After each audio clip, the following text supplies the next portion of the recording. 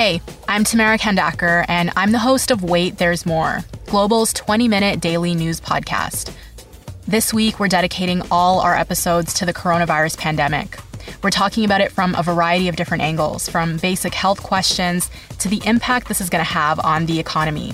We release a new episode every afternoon, and you can listen wherever you get your favorite podcasts.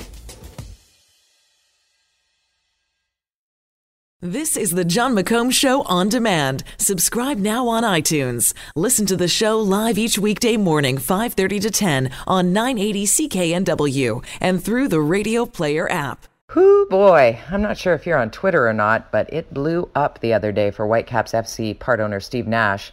Nash is fine. He's used to a busy Twitter feed with his 2.7 million followers.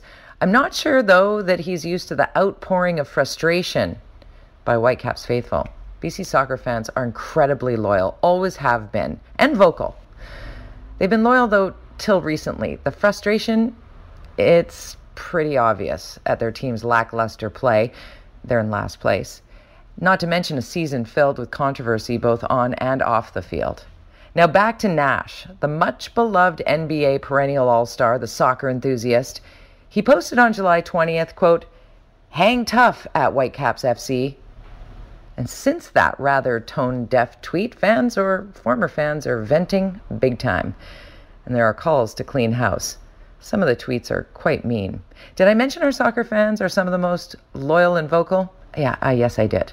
They have been patient, and now it would appear many are done. Big number of the replies to Steve Nash consist of, "Cancelled my season tickets," asking for Nash to address the struggles the Whitecaps have been clearly dealing with publicly. Losing is hard for everyone.